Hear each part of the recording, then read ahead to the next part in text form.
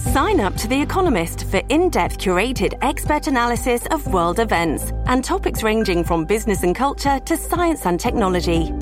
You'll get the weekly digital edition, online-only articles, curated newsletters on politics, the markets, science, culture and China, and full access to The Economist Podcast Plus. The Economist is independent journalism for independent thinking. Go to economist.com and get your first month free. This episode is brought to you by Shopify. Whether you're selling a little or a lot, Shopify helps you do your thing, however you cha-ching. From the launch your online shop stage, all the way to the we just hit 1 million orders stage. No matter what stage you're in, Shopify's there to help you grow. Sign up for a $1 per month trial period at shopify.com/special offer, all lowercase. That's shopify.com/special offer. Hello, everybody. This is Marshall Poe. I'm the editor of the New Books Network. NBN listeners like to read books and buy them. So we thought we'd tell you that right now, our friends at Princeton University Press are having a remarkable site-wide sale. You can get 50% off books, including ebooks and audiobooks, with the code 50, F-I-F-T-Y, at checkout until May 31. You can save some real money on Princeton University Press books. I encourage you to go there and check it out.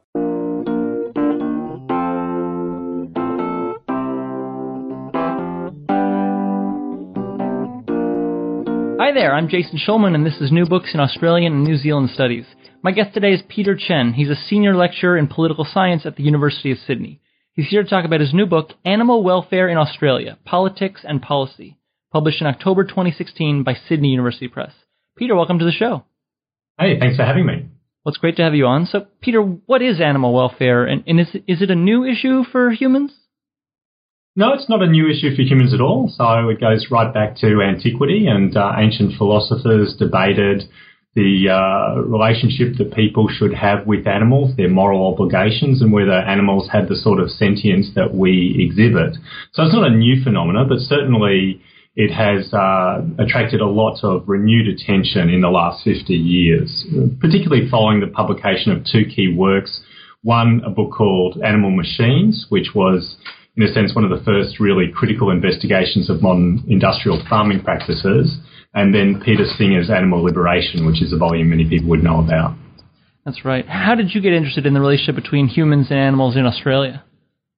Yeah, so I've had a long-standing interest in animal well-being at a kind of personal level, but I never really worked on it at a professional level. And then in 2011, something happened in Australia. There was a major scandal about the treatment of Australian cattle in Indonesia, and Australia's been expanding its live export of cattle in recent decades. And there was some footage on the Australian equivalent of PBS about the slaughter practices in Indonesia. It was very shocking to Australians who are quite psychologically and physically distanced from most animal production in this country. And that led to a very strong and immediate backlash, a temporary suspension of live exports, doing some considerable damage to Australia's relationship with Indonesia, and also damage to the local industry. And I thought this was very interesting because animal welfare issues have been one of those relatively low-level issues in Australian politics. And yet when you talk to Australian politicians about the live export debate in 2011, they report that they'd never received the amount of calls to their offices or the number of emails on the issue that they did following that expose. And so I thought there's something interesting going on here. There had been some work done from political sociology and also political philosophy and ethics in Australia. But I couldn't really find anything that was comprehensive in terms of policy making, and I'm a policy analyst myself. So because there was a gap, I jumped into it. That's right. You say that the history of human-animal relations in Australia is a political one. What do you mean by that? Well, it's political in that it's about power. It's about the way in which people exercise power, and political scientists are all about the study of power. But also I think it's safe to say that Australia's post-colonial history, and in that I mean post-settlement by Europeans, has had very strong dynamics that have been shaped by the way in which we think about animal use and animal industries. And so, for example, one of the first, in a sense, governmental acts in Australia that was designed to think about the colony moving from its penal history into its kind of modern history is how, in a sense, a yeomanry could be engineered through the introduction of dairying. And so various governments have used issues of animal industrial production as a core part of the way in which they've shaped the modern society that is Australia. So it's a question of power, both in terms of the relationship that individuals have to animals, but also the way in which the state thinks about the political economy of the nation and the way in which it engineers particular sorts of social conditions. You mentioned the PBS analogous, record. What does the media, is the media interested in animal-human relations? Not particularly. Australia is an agricultural nation and has a strong history of seeing itself very much in terms of a kind of frontier and settler society, and like parts of the United States, it venerates farming, but it is one of the most urban nations on earth. So there's a kind of misfit between the lived conditions of most Australians and its kind of rural imagination. So what happens is occasionally there'll be periodic exposés into aspects of the Australian rural or animal agricultural practice that leads to spikes in public interest or concern. So we've seen them with regards to issues of live export really from the 1980s onwards. The treatment of kangaroos and kangaroo culling, for example, and most recently here in the state of New South Wales about the greyhound racing industry and the treatment of waste, quote-unquote, waste animals out of that industry. That tends to be sparked by a particular expose, often from the public broadcaster, which is the quality media in Australia. That leads to a spike in public opinion, political response, but that tends to die down because, by and large, most Australians are quite distanced physically and psychologically from these issues. That's right. What does Australia's public opinion kind of generally say about animals? And there's not just one public, is that right? No, that's right. So Australia is a diverse country. It's increasingly ethnically diverse and religiously diverse. But I think it's safe to say that Australians love animals. They think they're delicious.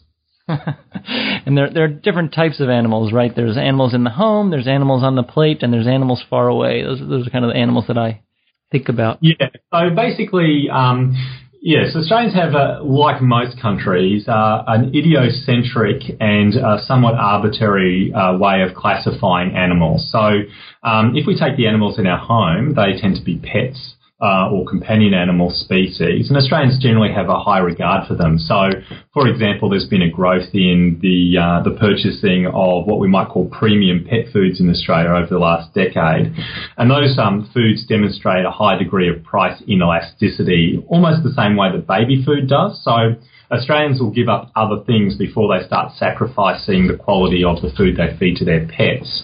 On the other hand, production animals and those animals that are designated as pest species are given extremely low levels of regard and can be subject to quite brutal and problematic treatment.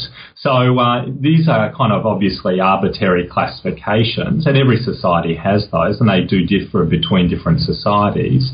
But Australians generally, if you ask them at the kind of abstract level whether they think animal cruelty is acceptable, will say that animal cruelty is not acceptable. But certainly when they're confronted with many of the practices that go on within parts of animal agriculture, they would designate those practices as cruel, but they do continue within the Australian polity. And that's largely because of the politics of animal welfare is one of capture by agricultural interests largely, who operate predominantly in rural and peri-urban areas, and they tend to be insulated from mainstream urban political opinion in some ways. What challenges do policymakers who care about animal welfare in Australia face? Well, they face a number of challenges. I guess one is idiosyncratic and variable public opinion. So Australians exhibit a high degree of concern at unpredictable times, and their concern mobilises and demobilises very rapidly. And so if we take the case of the live exports to Indonesia, it was a surprise to politicians because there have been issues around live exports going on for 30 to 40 years, and they are subject to periodic spikes. But the issue of Indonesia was tied into a number of wider issues about Australia's colonial past, its racial politics, its relationship with Indonesia, in addition to just its objection to the way in which slaughter practices in Indonesia were being carried out. So if you want to push ahead on reforms in Australia, you often find that your support base is quixotic and can disappear from underneath you. And we saw that in recent years, where the New South Wales government attempted to phase out greyhound racing. Initially, they thought they had a high level of public support because of a very significant scandal in the industry about, in a sense, cheating with regards to the way in which the animals were doped and utilised, but also just the mass graves full of waste animals that were discovered. But that public opinion dropped away very rapidly. So that's problematic. And also they face an extremely well-organised and concentrated industry who will push back against any attempts to change animal welfare laws. So Australia has had a relatively slow process of introducing new protections. The animals that are most protected are clearly those animals that are most proximate to people. So things that you can do to a production animal or a quote-unquote pest animal, we would be prosecuted and could go to prison for if you tried to do it to a family pet. So you're a political scientist with an interest in policy. Can you tell us a little bit about what you did to research the book? Yeah, so basically what I wanted to do was do what's called a domain study, and that is to look at the entire domain of animal welfare and look at it in a kind of comprehensive view. And that necessitated what we would call a mixed methods model. So it included the use of interviewing of industry and political participants, advocates, activists, politicians, and people who work within the industry. Social network analysis of organisations to see where the various organisations, industry, political, and pressure groups, how they related to each other and exchanged resources. The use of survey analysis of the public and also the collection of public attitudinal data that's been undertaken by other researchers in Australia, and also a very detailed content analysis of media to examine media representations of animals, both in terms of popular electronic media representations, newspaper coverage of policy issues, but also looking at the way in which animals are represented in the shelves of Australian supermarkets, for example. And that allowed me to get a kind of 360-degree triangulation view of the way in which this policy domain operates and try and explain how policy making occurs, not just in those kind of atypical spikes in public opinion, but also in the kind of routine nature of bureaucratic policy making that often occurs below the level of public awareness. That's right. You say that the policy making in the area of animal welfare involves the mobilization of values. What do you mean by that? Yeah, so basically there are two traditional views of thoughts about how we define what public policy is. So the classic sort of 1950s North American style definition is that politics and public policy is about who gets what, when, where and how. And that's the kind of traditional realist resource allocation definition of public policy and politics.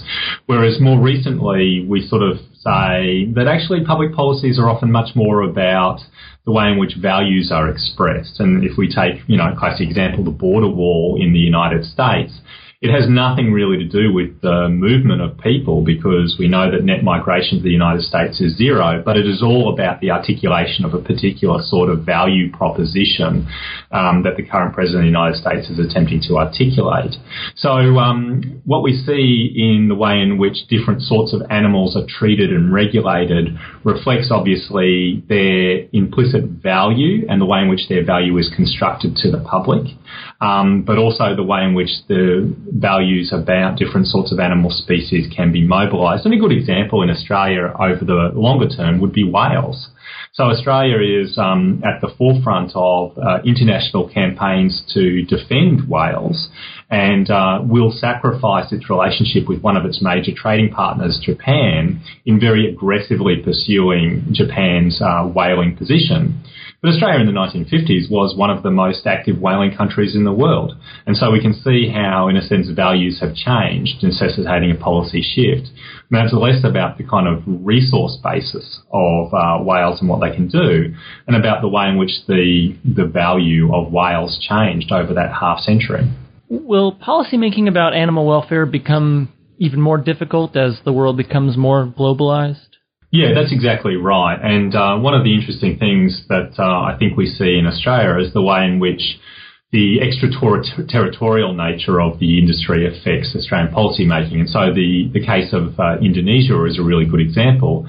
Australians got up in arms about what they would describe as the Indonesians' treatment of our cattle, but they weren't our cattle. We had sold those cattle to Indonesians, and Indonesians were processing them in line with their own practices, regulatory environment, and cultural values. They were just out of alignment with ours, and yet Australians still perceived those cows as somehow having an enduring connection to Australia. That's a good example.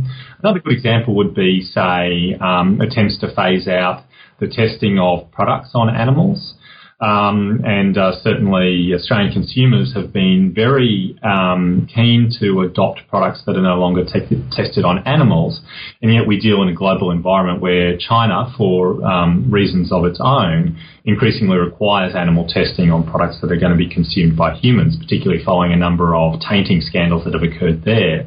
So the policy-making environment in Australia has become transnational and globalised in many ways, and that what that means is that in addition to the multi-level game that is policy-making in Australia, because Australia is a federal country with national, state and local levels of administration, that many of our actors also operate at the transnational level, and so will move between different arenas based on their own assessment of what they can achieve. And I think that's an interesting development. It's also a complexifying factor, but I think one of the things is that parts of Australia have seen advantages in taking strong welfare standings because they can then use that to project themselves in the international marketplace. And so Tasmania, for example, annoyed many of the other states by taking a more progressive or aggressive stance on pig welfare regulation because it saw that as in alignment with its clean green image that it uses to market its products internationally, even though it was very annoying to other states who weren't willing to move as quickly on new regulations as Tasmania was. And that's just an example.